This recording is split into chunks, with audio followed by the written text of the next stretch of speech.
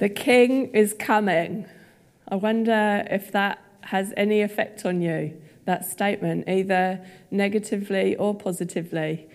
For the first time in most of our lifetimes, we have an earthly king, don't we? But I promise you that the king that Micah is prophesying about is greater than any earthly king we could ever have known. No offense to King Charles, but no earthly king we could ever have known, or any king that we could ever imagine. This king that Micah is prophesying about is greater. And my conviction is that we vastly underestimate the greatness and the awesomeness of King Jesus, the king that is coming again one day. And I think we also underestimate how desperately we need him to come. The title of my message today is "The King is coming again one day, but his kingdom is in you now." And we're looking at Micah chapter 3-5, and that is the promise. There is a king coming, and his name is Jesus. And my prayer is that by the end of this message, we would understand that not only is there a king coming back, but his kingdom is in every one of us who has believed in him as our Lord and Saviour. Now, there's three main parts of the passage today. Firstly, there's a description of the people's sin. Secondly, there's prophecy about the judgment that's going to come on them as a result. And prophecy is essentially a prediction of the future. And then thirdly, there's prophecy about God's rescue plan, both immediately for the people who are facing judgment in kind of the medium term for them, but then also his rescue plan at the very end, what is going to happen at the end. And so we're going to get straight into it, and we're going to start with what Micah had to say about the people's sin. And so we're going to start in Micah chapter 3, verse 1, and it says this. Then I said, "Listen, you leaders of Jacob, you rulers of Israel. Should you not embrace justice? You who hate good and love evil, who tear the skin from my people and the flesh from their bones, who eat my people's flesh, strip off their skin and break their bones in pieces, who chop them up like meat for the pan, like flesh for the pot." We're going to stop there. Firstly, remember the prophetic books, which Micah is, are poetic. So the leaders of his people were bad, but they weren't cannibals, even though it's talking about this imagery of them tearing the flesh off people and eating it. But what this imagery is speaking to is their awful treatment of the people. The people who they were meant to be leading and caring for, they were taking advantage of them and mistreating them terribly. They're told they need to embrace justice. It also says that they hate good and they love evil. It's like the wrong way round, isn't it? We see, it says in Proverbs 8:13, to fear the Lord is to hate evil, but they hate good and love evil. And so it showed these leaders of God's people were the opposite of those who fear the Lord. They are living the opposite of how they are meant to be. Then we move to verse 5. This is what the Lord says. "As for the prophets who lead my people astray, they proclaim peace if they have something to eat, but prepare to wage war against anyone who refuses to feed them." I wonder, do you remember the verse Simon shared last week? If you heard Simon's message, he shared a verse from chapter 2, verse 11 that says, "If a liar and deceiver comes and says, 'I will prophesy for you plenty of wine and beer,' that would be just the prophet for this people." He was essentially saying the people only wanted to hear a message from God that was a nice message, that was one that felt good for them. And this accusation is kind of coming from the same direction, but towards the prophets this time. He's saying that for the right price, his prophets will prophesy whatever the people want to hear. If they'll give the prophets something to eat, the prophets will proclaim peace for them. And so what a low view of God's word they have come to reduce it to something they can just make up and say whatever people want to hear. Verse 9 says, "Hear this, you leaders of Jacob, you rulers of Israel, who despise justice and distort all that is right, who build Zion with bloodshed and Jerusalem with wickedness. Her leaders judge for a bribe, her priests teach for a price, and her prophets tell fortunes for money. Yet they look for the Lord's support and say, "Is not the Lord among us? No disaster will come on us." They're doing nothing God's way, and yet they assume that God couldn't let anything bad happen to them. Now, also, if you heard Simon's message last week, you'd have heard he introduced us to 3 covenants that God made with his people in the Old Testament. The first covenant was the Abrahamic covenant, which was an unconditional covenant. God promised there would be his people in the land, and through them there would be worldwide blessing. There was the Davidic covenant, which was unconditional as well. God promised David that his throne would endure forever, that there would always be one of his sons on the throne. But then we had the Mosaic covenant, and this is the law for Israel. This described how the people should live in the land. It was the way that they were going to live that would demonstrate to everyone around them what God was like. They should have been a light to the nations around them. And the whole law could be summarized as love God and love people. And this covenant was conditional. God said, if you obey these laws, things will go well for you. Things in the land will be great. You'll have heaps of children and heaps of crops, and life will be good. But if you ignore my ways, I'll kick you out of the promised land. And so as we've read these accusations against God's people today, we can clearly see they weren't obeying God's laws. You can hear for yourselves that they were a million miles away from loving God or loving people, which takes us to the next type of message we find in these chapters, which is Micah prophesying God's judgment on his people as a direct result of their evil behaviour. Micah tells them that God's going to stop answering their prayers. He's going to stop speaking to the prophets. It talks about Jerusalem becoming a heap of rubble. In chapter 4, he prophesies that their king will perish and that they'll be captured by Babylon, which all happened, by the way. It's incredible. You can read about it in 2 Chronicles 36 and Ezra 1 and 2. You can read the words of these prophecies actually playing out. You see, God hates sin, and he is just, and so he must judge it. But he also loves people so much. And so the third type of prophecy in these passages is about God's grace-filled rescue plan for his people, which was immediate. In their immediate judgment, he was going to redeem them. In the medium term, he was going to redeem his people. And then he prophesies about the end of time as well. And prophecy, Simon talked about this last week as well. I'm stealing all his material, but he talked about how it can be like looking at a picture of a landscape where there's details in the foreground. Maybe there's a mountain in the middle ground, and then there's more mountains in the distance. And prophecy, it's like describing them all simultaneously. And so at times it's moving seamlessly from describing something in the foreground to something in the distance. And that's exactly what this prophecy reads like, switching between how God would in the near future rescue them out of their judgment, and then when a new king, Jesus, would come as a baby in Bethlehem, and then also the end times when Jesus the king would return. And so it can seem confusing as you read through, but if you can bear that in mind, it helps you to make sense of what Micah's saying. But what's powerful as you read through these chapters for yourself is you can really see the evidence of what God is like. He is a faithful covenant God who keeps his promises and who hates sin, but who loves his people more than you could imagine.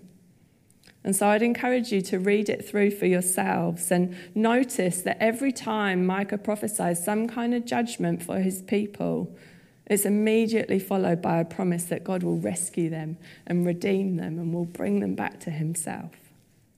It comes to a bit of a climax, though, at the start of chapter 5.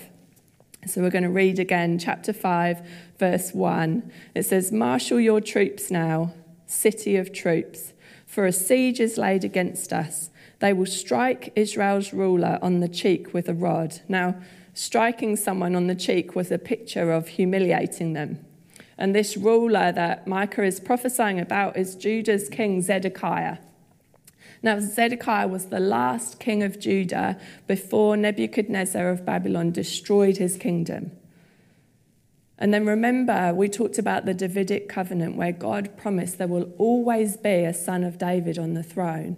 And so there's kind of this moment of what's going to happen? Zedekiah's going to go. And then we come to verse 2. It says, "But you, Bethlehem Ephrathah, though you are small among the clans of Judah, out of you will come for me one who will be ruler over Israel, whose origins are from of old, from ancient times." Then verse 4, "He will stand and shepherd his flock in the strength of the Lord, in the majesty of the name of the Lord his God, and they will live securely, for then his greatness will reach to the ends of the earth." Bethlehem was a really small, insignificant town about 5 miles southwest of Jerusalem. And here Micah is prophesying that it will be a place that a new ruler comes from, or a new king. And these verses are actually quoted in Matthew 2, verse 6, when Herod gathers around him all the chief priests and the teachers of the law, and he asks them, where is the Messiah going to be born? He's desperate to find this promised king. And these are the verses they refer to. They refer to Micah's prophecy. He's going to be born in Bethlehem. And so it's clear that that's who Micah is talking about in these verses. He's talking about King Jesus. He's the new ruler that's coming. And so this really is the climax of our passage. They have stuffed up big time. God hates sin, so he will judge them, but he also loves them very much, so much that he promises them a new king. A king in the line of David, because that's what he had promised. But unlike the other kings they had ever known, this king wasn't going to go anywhere. This king was going to be good. This king was going to reign forever. And this king, King Jesus, would make all things right. And so with a king comes a kingdom. And so much of these chapters describe what Jesus' kingdom will be like. If we go to chapter 4, verse 1, it says, "In the last days," which means in the end times, when Jesus returns, "the mountain of the Lord's temple will be established as the highest of the mountains." Remember, this is prophetic language. Imagine it high and lifted up. It will be exalted above the hills, and peoples will stream to it. Many nations will come and say, "Come, let us go up to the mountain of the Lord, to the temple of the God of Jacob. He will teach us his ways, so that we may walk in his paths." He's promising to restore them back to being his people, walking in his ways, doing the things that God wants them to do, which is so far from what they have been doing. Verse 3 says, "He will judge between many peoples and will settle disputes for strong nations far and wide. They will beat their swords into plowshares and their spears into pruning hooks. Nation will not take up sword against nation, nor will they train for war anymore." He's promising that in the last days, when all they have ever known is nations trying to conquer them, that actually there's going to be peace. The weapons of war in these verses are being made into tools. There's going to be no need for them. Verse 4, "Everyone will sit under their own vine and under their own fig tree, and no one will make them afraid, for the Lord Almighty has spoken." In that poetic language, that sitting under their own vine, it's an image of peace and security. These are the things of the kingdom that Jesus is bringing. And then verse 5, "All the nations may walk in the name of their gods, but we will walk in the name of the Lord, our God, forever and ever." Jesus' kingdom is a glorious thing, with all the peace and the goodness described in these verses. And because in a good kingdom, the people need to be good, it says that God's people walk in the name of the Lord, their God, forever and ever. And it got me thinking about walking in the name of the Lord. What does that mean? Going in the name of someone else is to be their representative. If you act in the name of someone, you're acting with their authority in the way that they would want you to act. It reminds me of when I was younger and at school and going on a school trip, and we'd be instructed, you need to wear the correct uniform and you need to wear it absolutely perfectly, because when you're outside of this school in your uniform, you are representing our school. Your behaviour needs to represent it. This is the best photo my dad could find of me in a school uniform. Wasn't I cute? But there was a responsibility to behave in a way and speak in a way that represents the school. And as we walk in the name of the Lord, that's how we're to live our lives, as if we are representatives of Jesus, behaving in a way and speaking in a way that he would want us to, like we're wearing the Jesus uniform. This prophecy, though, and others that we have teach us that ultimately God's kingdom isn't going to fully come until Jesus returns, until those end times that Micah prophesied about. But wherever there is a king on the throne, there's a kingdom. And so if you've accepted Jesus as your Lord and Saviour, he is the king on the throne of your life. And so where there's a king on the throne, there's a kingdom. His kingdom is in you. And this isn't just my idea. Jesus taught his disciples this. In Luke 17:20-21, Jesus said, "The coming of the kingdom of God is not something that can be observed, nor will people say, 'Here it is,' or 'There it is,' because the kingdom of God is in your midst." Or that can also be translated as, "Because the kingdom of God is in you." And so that's why my title for the message today is "The King is coming again one day, but his kingdom is in you now." And so I just want to finish today by unpacking how that can and should be our reality. The key verses in these chapters of Micah that describe what our life in God's kingdom would look like, I think are Micah 4 verse 2, which says, "He will teach us his ways so that we will walk in his paths." And then Micah 4 verse 5, "We will walk in the name of the Lord our God forever and ever." Now we could take time to go over all of the characteristics of his kingdom, and we've talked a bit about it already. But justice and loving good and hating evil, the opposite of what his people were doing. The love of God, the taking God's word seriously. So many things that we find in the book of Micah and in the rest of the Bible. But rather than look at the fruit that we desire in our lives, I had it on my heart that today we should look at the source of that fruit. You know, as we desire to see that fruit in our lives as we live out this kingdom, there's actually a powerful key that we need to being able to do that. And we find it in Micah 3 verse 8. Micah says, "But as for me, I am filled with power, with the Spirit of the Lord." The way we can successfully live out his kingdom is to continually be filled with the power of the Spirit of the Lord. We actually don't have a hope of walking in this kingdom way in the name of the Lord except by the Spirit of God. A good few years ago, we drove up as a family to Tauranga, and as we left to leave on our way home, our car got a few problems. When I say we were on our way home, we were actually only made it to Rotorua before the car got problems, so we weren't really near home. And when I say problems with our car, I mean the turbo broke, which at the time, you know, I don't understand much about cars. And if you had said to me, would it be bad if the turbo on your car broke? I would have said, probably not, because I kind of imagined it like the turbo boost on Mario Kart.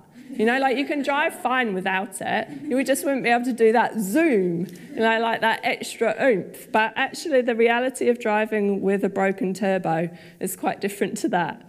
There was barely any power at all. So we drove along praying every moment that there would be no traffic in front of us so that we had to slow down, praying that we wouldn't have to stop. And we actually had to get petrol at a petrol station in Bulls, and we pulled into, for some unknown reason, the petrol station on the right-hand side of the road, which meant once we'd finished getting petrol, we had to pull across a whole lane of oncoming traffic to join the lane back to Wellington. So we sat there for ages waiting for a gap that we thought would be big enough to give us time to crawl out of the junction of the petrol station and to safely get out onto the road. Simon was driving, thankfully.